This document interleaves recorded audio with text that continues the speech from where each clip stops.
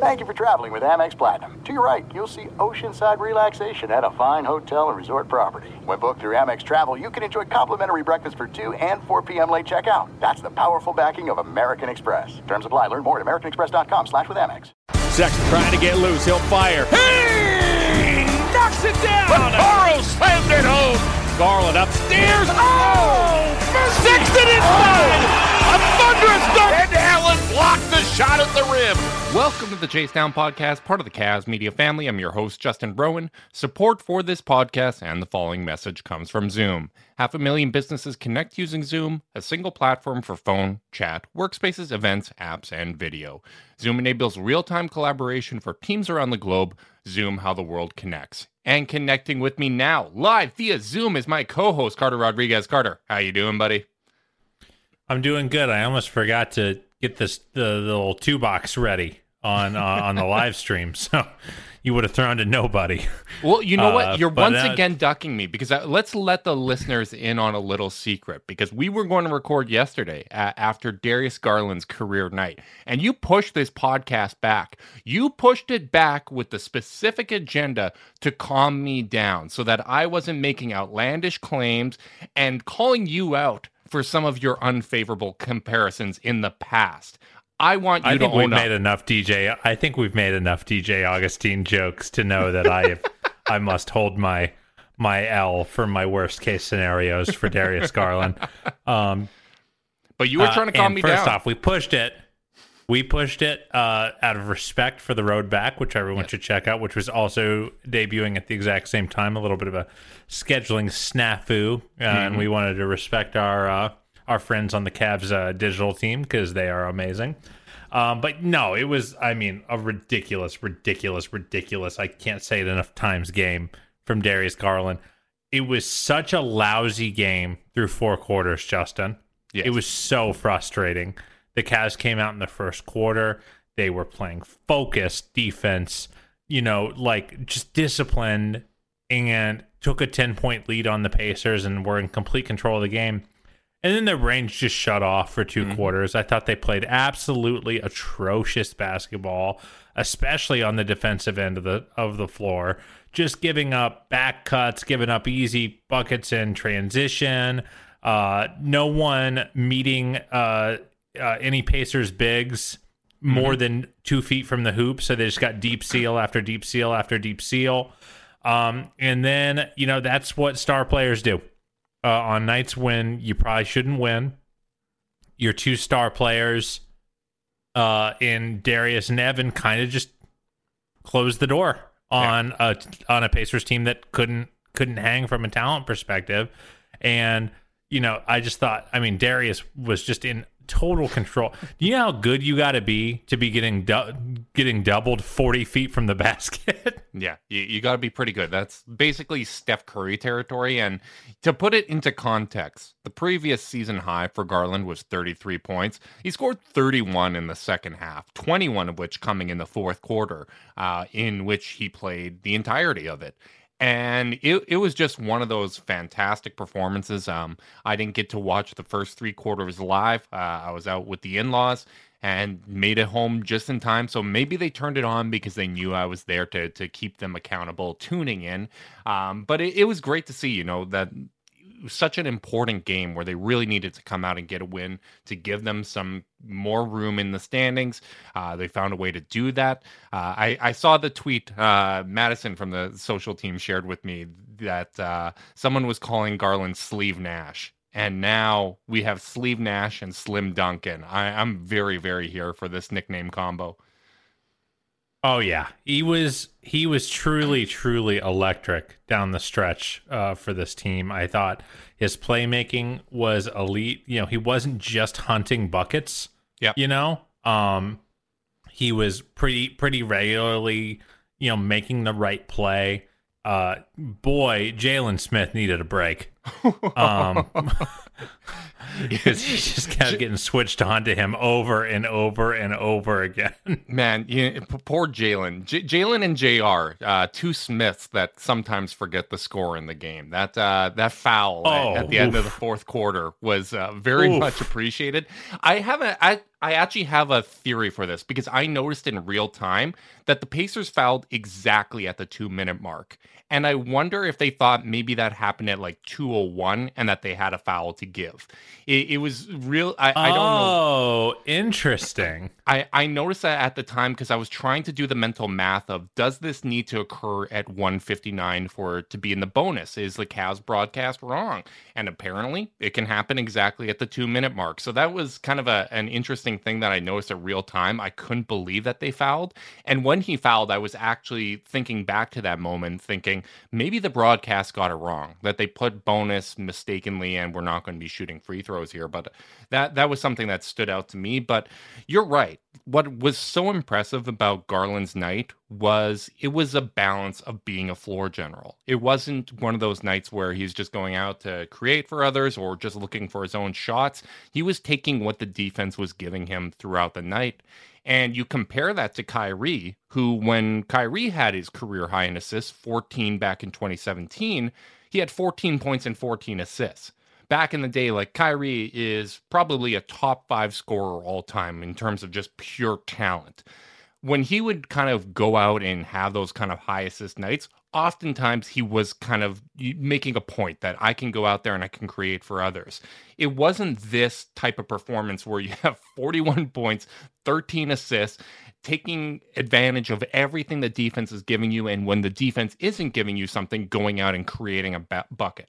That's a completely unique thing. That is such a high-level thing, and it's exciting because these are the types of performances that make you feel like no matter how people rank point guards in the NBA, Garland, if this is what he's building upon and this is what he is capable of doing, this is a talent that can go out there and be the best point guard in any given series if things are going his way. Like, he is that level of talent that he can at least hold his own against some of the best point guards in the league. And as much fun as people like to have with rankings and things like that, that is what's most important, is that you have an elite talent point guard and floor general that can get buckets for himself and create for others. Yeah, and I remember we did this a lot during the Kyrie era, where we were like, okay, looking resume to resume, is Kyrie better than Steph? No, he's not. And by every available metric, we pretty much know that's not the case. Yeah. But can Kyrie be better in stats, 4 out of... Continue. Oh, well, yeah. Can Kyrie be better in 4 out of 5 games than Steph? Yes, he and really that's when we're talking about championship level players. That's really what we're looking for. Is can you hold your own? Can you win your matchup even against some of the best players in the league? And I think Darius is fast approaching that, just from the perspective of he's already getting so much better at problem solving. Yep. Like they were throwing some legitimately big bodies at him, both in this game and the last one against Toronto. He's been navigating them with guard defenders, like between Brogdon and Haliburton. Like, they have guys that can legitimately be disruptive out there. Yeah, and so you just kind of look at like the ways he's being challenged and the way he's figuring things out, and he even had to figure it out a little bit in the fourth quarter. They were throwing those hard traps at him 40 feet from the basket, and for a minute the offense stalled out, and then he was like, "Wait, no, I actually have to attack it. I can't actually just wait for them to trap me and find Evan, because the outlet's so far away that they're able to recover." It was like, no, I got to attack this off the dribble as they come at me, and I can trust my own processing at full speed better than they can react to me when they're already out of position. And he was able to generate good looks again for them down the stretch. Yeah. And like, just his problem solving is getting really, really exciting. It is, and this is a performance that potentially could have been a 50-point game if he got a damn call. We are continuing to see that. We are continuing to see this. He trend. got 9 free throws in this one, brother. No. A lot of those finishes at the basket should have been and ones, and a lot of those free throws came on intentional fouls there. So you know what? I'm not giving credit to that, because what drives me nuts, and friend of the podcast and all-around good guy Nekias Duncan did a really good job about the art of drawing fouls. And there is an art to it. There is also the frustrating component of, it does seem like certain players have a reputation as being guys that should get fouls. That whether it's star calls or whatever you want to call it, that's a factor. It feels sometimes, and this is again my persecution complex making me sound like a loser, sometimes it feels like what market a player plays in determines what type of whistle they get. And then there's the other frustrating component of you're trying to tell guys to go out there and sell calls, understand the art of baiting a defender in and drawing a foul. But for someone like Garland, who experiences contact going to the rim all the time, to tell him, stop trying to make the shot. The fact that you're trying to make the shot is why you're not getting a call. And I know that you're not getting the call despite contact being there, but just go into the contact. Don't try to make the shot. Don't try to play honest basketball, and you might get rewarded with a call. That is so frustrating for me as a viewer. And I understand, once again, I'm aware in real time that I'm sounding like a big loser here, but this is one of my gripes that's really starting to get to me lately. Yeah, I mean, ultimately, this night is not the night I'm going to complain. He did get to the line a decent amount. Yes, he got bumped, and there are some plays that should have been and ones that became transition buckets the other way because he got knocked over or fell over on the finish. So it was those fourth quarter finishes that were driving me nuts. And luckily Mobley managed to finish one that he missed after getting hit to the ground. And my God, was Evan Mobley good? That was a performance from Mobley that really excites the hell out of me. Like the Toronto one was really good. 5 steals, man. 5 steals. Like him going out there and performing the way he did. We're basically at the point where we've already seen with Garland that with Sexton out, with Ricky out, with LeVert out, putting more on his shoulders, he has risen to the occasion every single time. His stats just go up. He is the living embodiment of the Flex Seal meme of, you know what, we're just slapping Garland on this problem and he's going to deliver. And obviously the Cavs are better with Allen and Mobley. But it's going to be really interesting to see if Mobley can do that, a little bit of that himself, where he takes on a bigger load, he shoulders more responsibility, goes out there and puts some of these stat lines. Because you look at some of the other players in this Rookie of the Year race, whether it's Cade Cunningham, whether it's Jalen Green's not in the Rookie of the Year race, but even Josh Giddey or Scotty Barnes, like all these guys have been counted on a little more offensively. And the Cavs came into this season with a real mentality of sharing the responsibility, sharing the ball. And now that you don't really have a proven role man in Jarrett Allen, we need Evan Mobley to go out and do that. And to my pleasant surprise, he was actually setting some screens out there. He put his body on the guys. Didn't expect that, but he took advantage. How about that finish over Jackson, where he swung the ball down and just attacked and just an absolute blow by on a set defender. He was not ready for that attack. He was not. And the face-up game of Mobley is one of the things that's so exciting because you can just see how that could be scalable in the future and something that he can really build upon, because with his vision as a passer and just his basketball instincts, if he becomes more potent as a face-up player, that is really going to open up a lot of opportunities for this Cavs offense. So I'm interested to see, can he sustain this? Can he go out there and, take on more offensive responsibility? Now, not every team is going to be Indiana without Miles Turner. You're going to run into some tougher matchups where that's not the case. I don't expect him to go out there and put up this kind of a stat line against Bam Adebayo on Friday. But you never know, right? Like you never know if someone's able to rise to the occasion and do to put in a performance that we're not necessarily expecting. Justin, his passing in this game was bananas. Yeah. Like full court lob to Dean Wade, hitting Lowry on a cut off the dribble. Like, it's just such elite decision making. I saw someone tweet, I didn't check the veracity of this one, but someone tweeted that he's at 53% from the field on post-up turnarounds. Wow. Like those kind of shots are so indicative of his skill level. Dude, the 18-foot Kevin Garnett turnaround he hit in the fourth quarter was big time. Ooh. Like that's real. That's big time stuff. And if he's able to build upon that when the Cavs actually get guys back, like moving forward, when you have Colin Sexton back, when you have LeVert back, when you have guys that can generate offense, if he's able to do that and be an option when the offense bogs down, that's huge. If he's able to do that, like assuming the Cavs go forward with a similar game flow to what they currently have, where he plays with Allen, but they stagger them. He plays about 15 minutes as the backup center. If he's able to kind of find his aggressiveness and find ways to be really assertive and move that forward to when he is playing with the second unit and he is that second unit center, that could make the Cavs really, really potent because we know the starting lineup's probably going to be good moving forward. But if our backup minutes have just this unlocked, unleashed Evan Mobley playing at the 5, that's going to give you 48 minutes of hell every time you play the Cavs. Yeah, I couldn't agree more. What I've really been excited to see with him these last 2 games is quietly, he had kind of a pretty weak rebounding stretch as of late. Against the Pacers on February 11th, he had one board in his 29 minutes, buddy. Against Charlotte, 5. Against Philly, 4. Yep. In the 2 games prior, then he comes out, Allen's hurt, and you look at the 2 things where you go, what are they going to miss?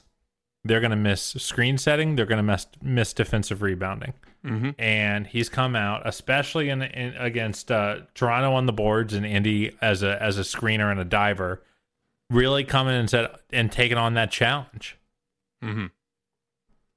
It's been just really, really exciting to see him kind of like meet the moment. Both from and even his shot attempts. Like against Charlotte, he only had 9 attempts. Against Philly, he only had 7 attempts, 2 of 7. And then 2 straight games of 15 attempts on good efficiency, and he had 8 free throws in this one. Yeah. So like, you're just seeing him kind of fill the gaps, and like he is a guy who, he's not one of these. There's always been the Twitter darlings that are efficient, great defenders. That you go, okay, but like, can they really do it at volume? I think there would be some anxiety if the Cavs hadn't had such a weird season of that with Mobley, because there are games where you just don't feel him when everyone's out there. At least, in terms of like the gaudy numbers, he's not a high volume player. That's you feel him on defense for sure. But so want to amend that point a little bit. But then they do have these stretches where they're missing bigs, and he just goes out and puts up 20 and 17 and 22 and 12, and you're like, yep, we're gonna be all right. Yeah, I mean, he's going to need to continue playing pretty well, and I don't think you necessarily need 41 and 13 from Garland or 22 and 15 from Evan Mobley to go out there and win some of these games. Like, some of this was necessitated by the fact that they got basically nothing out of Cedi Osman. They got almost nothing out of Kevin Love. He had a couple moments in the first Cedi quarter. had 0 points, so you could argue just about nothing. And Kevin Love had a really poor game as well, right? And I was getting into an argument in the middle of the third quarter when the Cavs were down 10. And it was the argument I've had and I've mentioned on the podcast of basically me insisting the Cavs have enough to win these games. Like, they don't have enough to win some of these games if they aren't getting anything from those 2 key bench contributors, especially when you're talking about the offensive burden that is on Mobley and Garland. You need Kevin Love and Cedi Osman to not be zeros in order to go out and actually be competitive in some of these games. And furthermore, I also think like the reality is that their defensive focus was so poor in this game. They gave 124, and Indy did not really have to work that hard to earn it. No, they didn't. The second and third quarter was Dwayne Washington. Dwayne Washington just got whatever he wanted. I didn't put him in the show notes, but I'm glad you brought him up because that pain was real. That dude's kind of good. I mean, I know the Cavs didn't play very well defensively, but he was pretty good. I think if they play, can they win without Darius and Evan having great games? Yes. Can they win if Love and Osman are off and they're playing unfocused defense? Probably not. But like, that's why sometimes you just need your star to win you a game, and Darius won them. I think they can't let that be their standard. I hope that they watched tape in these 2 days off and kind of evaluated like, hey, we probably shouldn't have won that game. Yeah. But for the grace of Darius and come out a little bit more focused. But the other thing I wanted to talk about was the closing lineup, Justin. Because it kind of worked for me, bro. It was Darius, Lamar, Isaac, Mobley, and Markkanen, I believe, were the 5. Okoro. Something about... I said Isaac. It was Dean, Lamar, Okoro. Oh, was it Dean? It was Dean instead of Markkanen. That's what it was. Yes. And I'm sorry. And I thought that it was a really interesting lineup because, yes, you're playing a dude at the 2 and the 3 in Lamar and Isaac, neither of whom can really shoot. But you had the supplemental shooting of Dean Wade, Garland, and Mobley being a spacer and an active participant on the perimeter, that it just kind of, you had enough juice offensively because Darius was going so bananas, and like they shut the Pacers' water off down the stretch. Yeah, they really did. And what I love about it is you have 3 players that the Cavs drafted high in the last 3 drafts, closing for you, playing important roles. And then you have 2 undrafted players that the Cavs have developed throughout their system, giving you real, reliable minutes on a night where Kevin Love isn't contributing. Jetty Osman is having an off night. Rajon Rondo is having an off night, right? You have these 2 undrafted players playing alongside these guys that you invested real draft capital in and fitting in. Like, to me, that... And we've talked about how great it is to have Dean, to have Lamar be ready to step up and ready for the moment. But for them to be so functional and work so well alongside those guys in such a crucial moment, like to me, that's the type of stuff that as a fan, I really latch on to and adore. And you're right. Like, I think functionally that lineup works really well in certain situations. I think you might have to rely on playing two defensively capable wings is really fun. And honestly, you could probably make the argument for 3 because Dean Wade has been so good as an individual defender as well. He got that deflection at the end of the game. Lamar timed that game-saving block perfectly. Like, you have 3 guys that are really capable as defensive players that just play smart basketball, that get out in transition. Lamar is a bulldog when he's driving the basket, and I think there's certain matchups. Awesome.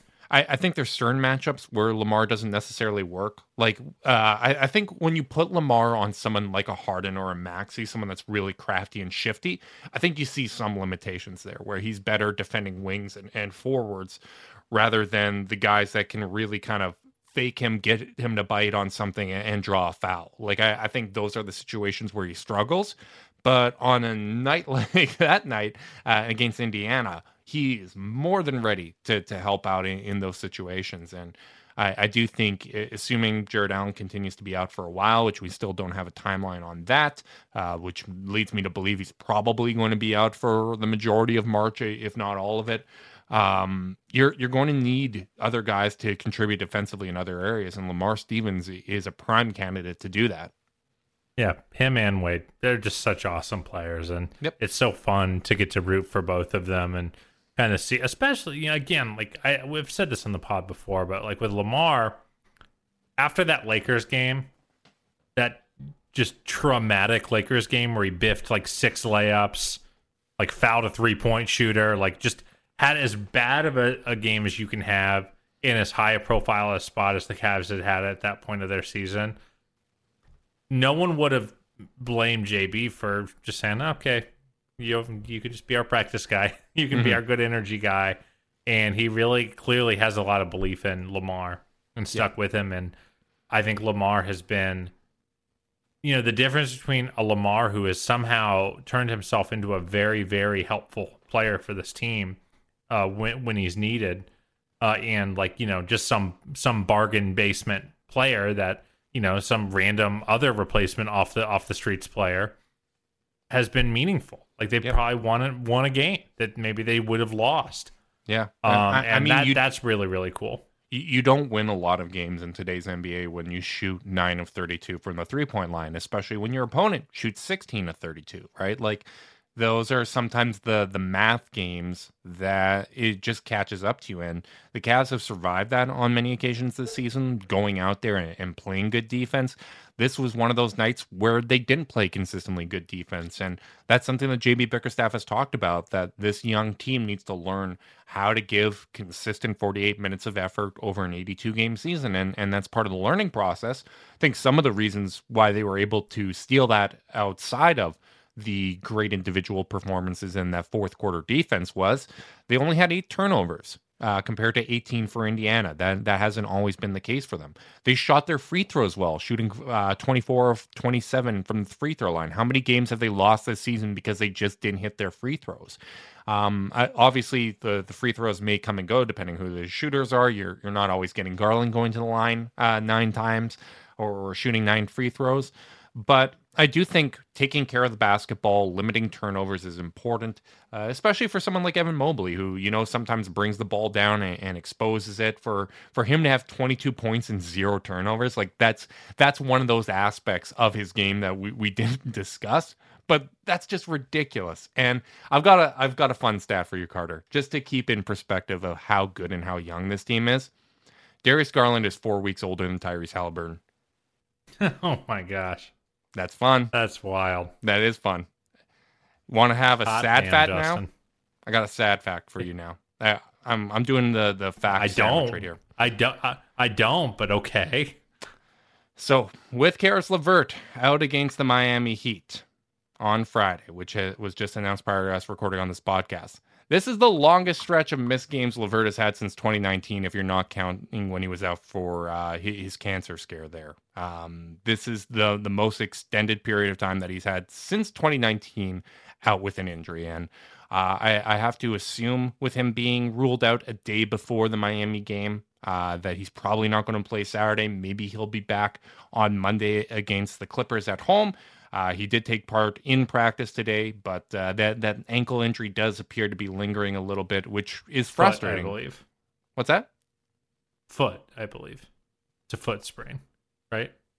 Ankle's part of the foot. Don't you do this to me. Oh my God. It's not part of the foot, to be very clear. But we do not have reinforcements coming in with Karis LeVert, but we do have a very interesting one coming in at the center position, Carter. Moses Brown. I'm jacked about this. I think this is one of the more fun options. You look at the free agent market for centers of who's available, and you got guys like Willie Cauley-Stein, which I think was an option both you and I had some interest in. Greg Monroe, known commodity, but not necessarily the most stout defender on the planet. But Moses Brown, as a 22-year-old, that's very raw. Let's be honest about that. But, an intriguing player that is not even a year removed from having a 2020 game with OKC. Yes, Dan. I'm gonna peel back the curtain for the chat. I was getting ready to pull up some Moses Brown highlights on YouTube, and and one of the top videos is Toronto family. Cleveland got Moses Brown, SMFH. so NBA Chev is salty that Carter. that Mr. Brown we just didn't go handed to the Raptors, I Raptors guess. 2 L's in 1 week. How about that? Oh, how about it? I don't know if that I don't know if that counts towards the play-in race, but Moses Brown is an interesting player. Like I think for Cavs fans, if you only watch Cavs games, the one exposure you had was the Cavs really hunting Jared Allen ruining his life. Jared Allen ruining his damn life in that game against Dallas this season.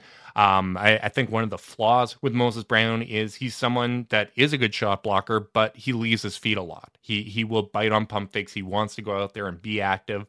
It's in a lot of ways that you could compare him to a young JaVale McGee, being a 7'2" player, a big body, someone that's very active and athletic, but doesn't necessarily have kind of the sense and the kind of the winning mentality that McGee developed later in his career.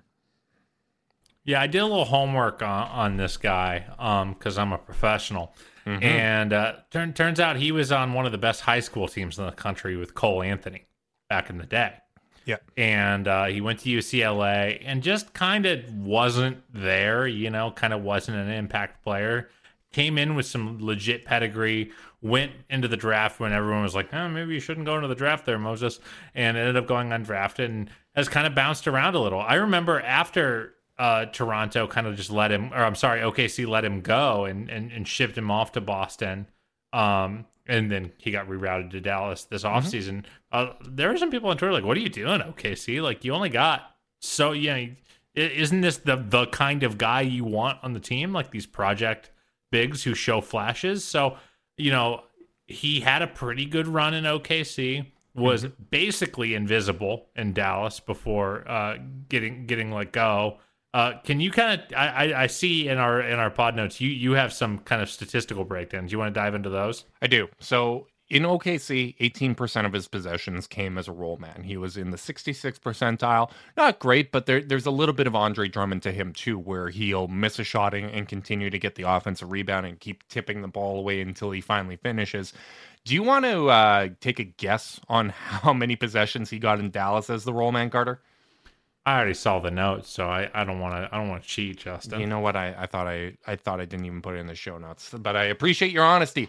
I couldn't find what percentage of his possessions he played as the roll man in Dallas, because he didn't even have 10 possessions as the roll man in Dallas, which was the minimum for him to appear in that statistic. So when you're looking at it, this is a guy that Dallas didn't use as a roll man. They didn't use him in post-ups, and it was just kind of like a dump-off guy, someone that'll set screens for Luka or Jalen Brunson, and they're going to go generate their own offense or kick it out to a shooter. That's the way that Dallas's offense works.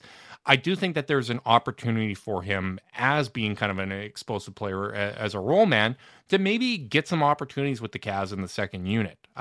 This is one of those interesting situations where I'm not counting on Moses Brown to bring a lot of productivity or to stick around with the Cavs because he's on a 10-day contract. And I'm not going to lose my mind over a 10-day player until I actually see them go out there and be productive.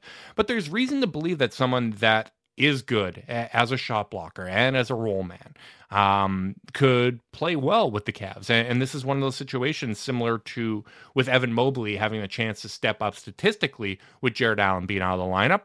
This is a chance for the Cavs to take a look at a very athletic 7-2 player that, in theory, fits their system. And if it works out, they do have an open roster spot, which they could either give to Brandon Goodwin and move Moses Brown to a two-way contract or vice versa. Like, they have an opportunity to at least take a look at a talented, young, raw big man that could at least be a system fit within the Cavs. Yeah, I mean, ultimately, it is, they could have just gotten, a journeyman big to eat some minutes, another version of an Ed Davis, or they could take a shot, at a young guy who can be a good practice player for them. And I wouldn't be surprised to see him get some minutes in this upcoming stretch, just because of the bigs they have to play against. And, this is, I think you have the right mentality where if you're the Cavs, you're like, hey, maybe he'll eat some minutes here and there. And if he shows some signs, sure, maybe we found our fifth or sixth big on the roster. And if you're Moses Brown, I hope the mentality is, I think I'm a player in the league. Mm-hmm. I had a stretch in Dallas that was so forgettable that those are the kind of stretches that can kind of end a career. You know, we think about dudes falling out of the league because they had some major mistakes or problems, but a lot of times it's just they were invisible for too long, for too many stops. Yep. So if you're Moses Brown, you go, okay, how can I make an impression? Can I go into Philly and block Embiid a couple times? Can I operate in the dunker spot and make some great finishes? Can I show some chemistry with Evan Mobley and just try to find whatever it is that makes the Cavs go, yeah, maybe we keep this guy around. The Philly matchup is one where I don't think Moses Brown is going to be that effective because he is someone that bites on every little I'll bet they throw move. him out to eat some fouls. They might, but I just don't expect him to necessarily have a good performance in that one because I don't either. I'm saying if you're him, you're trying to find a play or two to make an impression. Right, and that's a similar situation to what the Cavs had last year in bringing in Isaiah Hartenstein, right? Where this is a guy that didn't really get a lot of opportunities in Denver, bad kind of system fit, and playing alongside Darius Garland, and being that kind of pick and roll partner got him opportunities. And I think actually even having Rondo in the second unit is going to be very good for him because Rondo is a coach out there on the floor that's going to tell him, no, you need to go there. Like he's going to be telling him exactly where to go, trying to teach him how to be in open spaces, to be available for the pass. I think that could be something that's really beneficial for him. And I would actually play him probably over Ed Davis, even if Ed Davis is a more reliable option right now, just because as unfortunate as it is, the Cavs are in a situation where enough guys are out of the lineup where we're probably going to be taking some losses here. And let's give some developmental reps. Let's take a look at a player like Moses Brown that is capable of going out there and playing really well. And he contributes in ways that are helpful. Like he is 10th in the NBA out of players that have played at least 100 minutes in contested rebound percentage. He rebounds a higher percentage, I think like 6% higher than Jared Allen, who's leading the Cavs. So they've needed someone that can go out there and get rebounds, be aggressive, create opportunities. If the second unit stalls out, he's someone that can go out and get an offensive rebound and generate another opportunity. Even if there's more variance in what he's bringing to the table, where there's the very good plays and the very bad plays, I think this is a team that kind of needs some variance, that they need someone that can bring some juice to these lineups. And I think it's at least worth checking him out to see what he can bring to the table. I mean, even from a rim protection standpoint, like he's 7'2", he's massive. His defensive field goal percentage at the rim is 53.5. That's better than 54.7 for Mobley. Not as good as Allen at 50.9, but having another center that can go out there, make things difficult at the rim. We saw a lot of occasions in that Indiana game where, yes, the defensive effort overall wasn't good, but especially with Mobley off the floor, there just wasn't really that rim deterrence. And I think he can provide at least some of that, especially against the lesser teams that the Cavs play over these last 17 games. I think that JB kind of said it right, where he said he kind of, he's tall, pretty good athlete, pretty good rim protector, fits our profile of team. Yep. Like you can conceivably run some similar sets with him at the 5 and Evan at the 4. You can run similar. You can run similar defense, and there's just an easier road to getting there. Do I really care if he plays over Ed Davis or not? I don't think so. I think JB will do what he feels comfortable with. Yeah. If he'll read the room, especially like if the game's out of hand, sure, why not throw Moses in? But ultimately, I just think it's a good flyer to take. And like selfishly, just as a fan, it's a more fun flyer to take. Like, yeah, he might. There is a 3% chance he hits and is a guy where we go, oh, well, let's keep him for the next couple years. Now that chance is not super high. I don't think that you bounce around like he has. If you're so great, that we've learned so much that the NBA is about opportunity and about environment. Situation, and the Cavs have an environment that if you're a rim protecting big who can just finish around the basket, things can go like it's pretty well set up for you. Yeah. Let's see what happens. I'm not going to sit here and pretend I was watching a lot of OKC games last year, or that I was watching a lot of Dallas games this year. Even I'm not someone that's watching a ton of Moses Brown. What I will say is like the impression I get is he's similar to other big athletic 7-footers, where it really comes down to, do they embrace their role? Is he willing to do the little things to stick to what he does well and not try to branch out, like Marvin Bagley in Sacramento trying to play small forward and doing things that are kind of outside of his wheelhouse? And the Cavs are in a good position where he was cut from Dallas because they took multiple players back in the Porzingis deal and they needed to create the roster space. I'm sure that's a humbling situation for him. And JB hasn't been shy of benching guys when they're not contributing and they're not doing the right things. I mean, even Jetty and Love had their minutes cut in the Indiana game because they weren't playing well. He's in a situation where... And poor Dylan's just stuck in the G League right now. God, yeah, he's... actually, go listen to Locked On Cavs from earlier this week. They were talking about kind of the intent of having Dylan in the G League and what the goals are with his time with the Charge. I actually thought that was a really interesting conversation. I'm glad you brought that up because that deserved a shout out. But I mean, Brown is in a situation now where if he's not doing the little things, if he's not sticking to the specific role and the strengths that he has, JB can bench him for Ed Davis. Ed Davis has given them good minutes.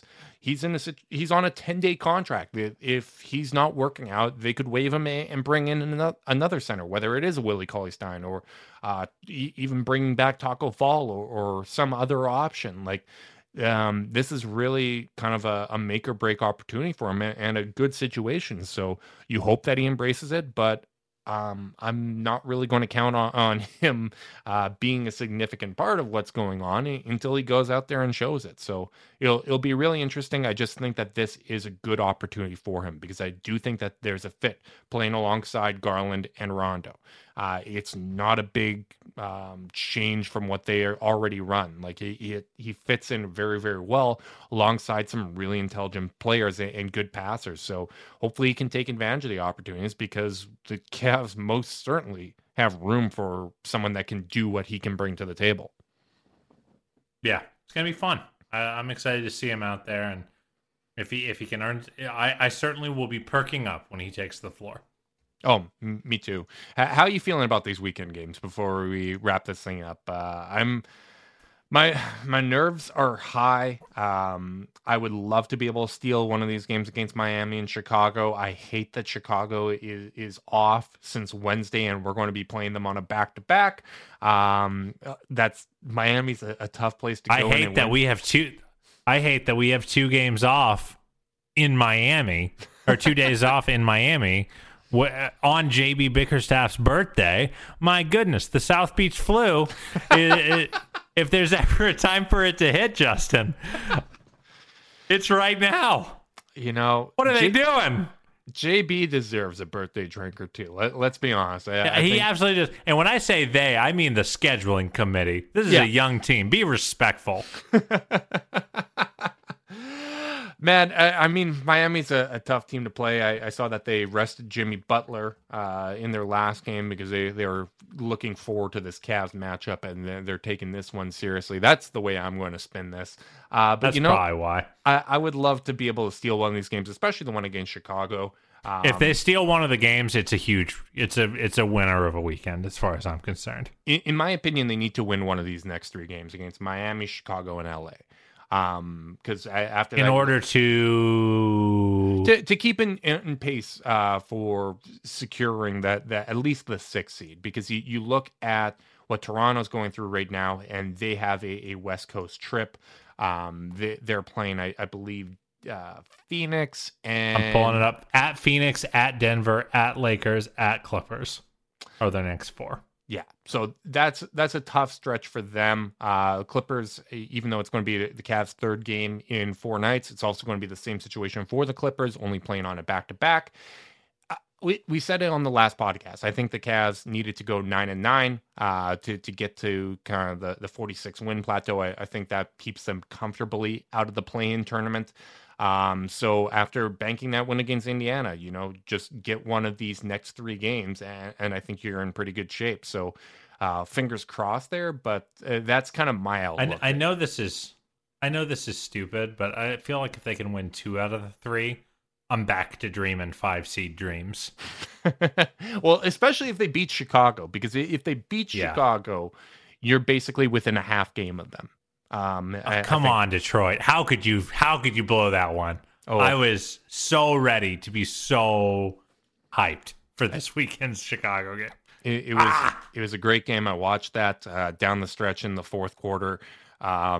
Chicago basically made a point of having DeMar DeRozan attack Cade Cunningham and forcing switches onto Cade and just doing DeMar DeRozan things, which you don't see teams doing that to Evan Mobley.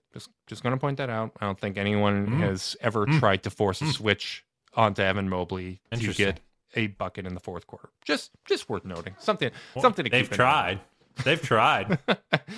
They tried, and they've stopped trying. I think there's enough film out there. So I'm excited to see if the Cavs can rise to the occasion. I think there's a lot of guys that are kind of, late in a season, there's opportunity to be had. Whether it's Evan Mobley stepping up with Jared Allen out, whether it's Garland stepping up with Karis LeVert still out, Moses Brown trying to earn a spot in the NBA. I think that's an environment that gets a team hungry, and hopefully they're able to steal one of these games. We will be back on Sunday to recap this tough back-to-back that the Cavs are going through. Hopefully we have a win. I'm still not confident, but, fingers crossed there. Carter, do you have any final thoughts before we wrap this thing up? Go Cavs. Go Cavs. Go Cavs. I agree. Go Cavs. On Austin Carr's birthday, I think we needed to give that shout out as well. So big thanks to all our listeners. The biggest shout out always goes to you guys, especially those tuning in live on YouTube. Make sure you like and subscribe and click that notification bell so you know when we're going live. If you're listening via podcast, leave a rating, leave a review, subscribe, unsubscribe, resubscribe, and help cook those books. If you want to be part of the Chase Down's exclusive Discord chat, send a screenshot of that review to chasedownpod@gmail.com. However you guys choose to support us, we really do appreciate it. Make sure you guys are staying safe out there, and until next time, go Cavs.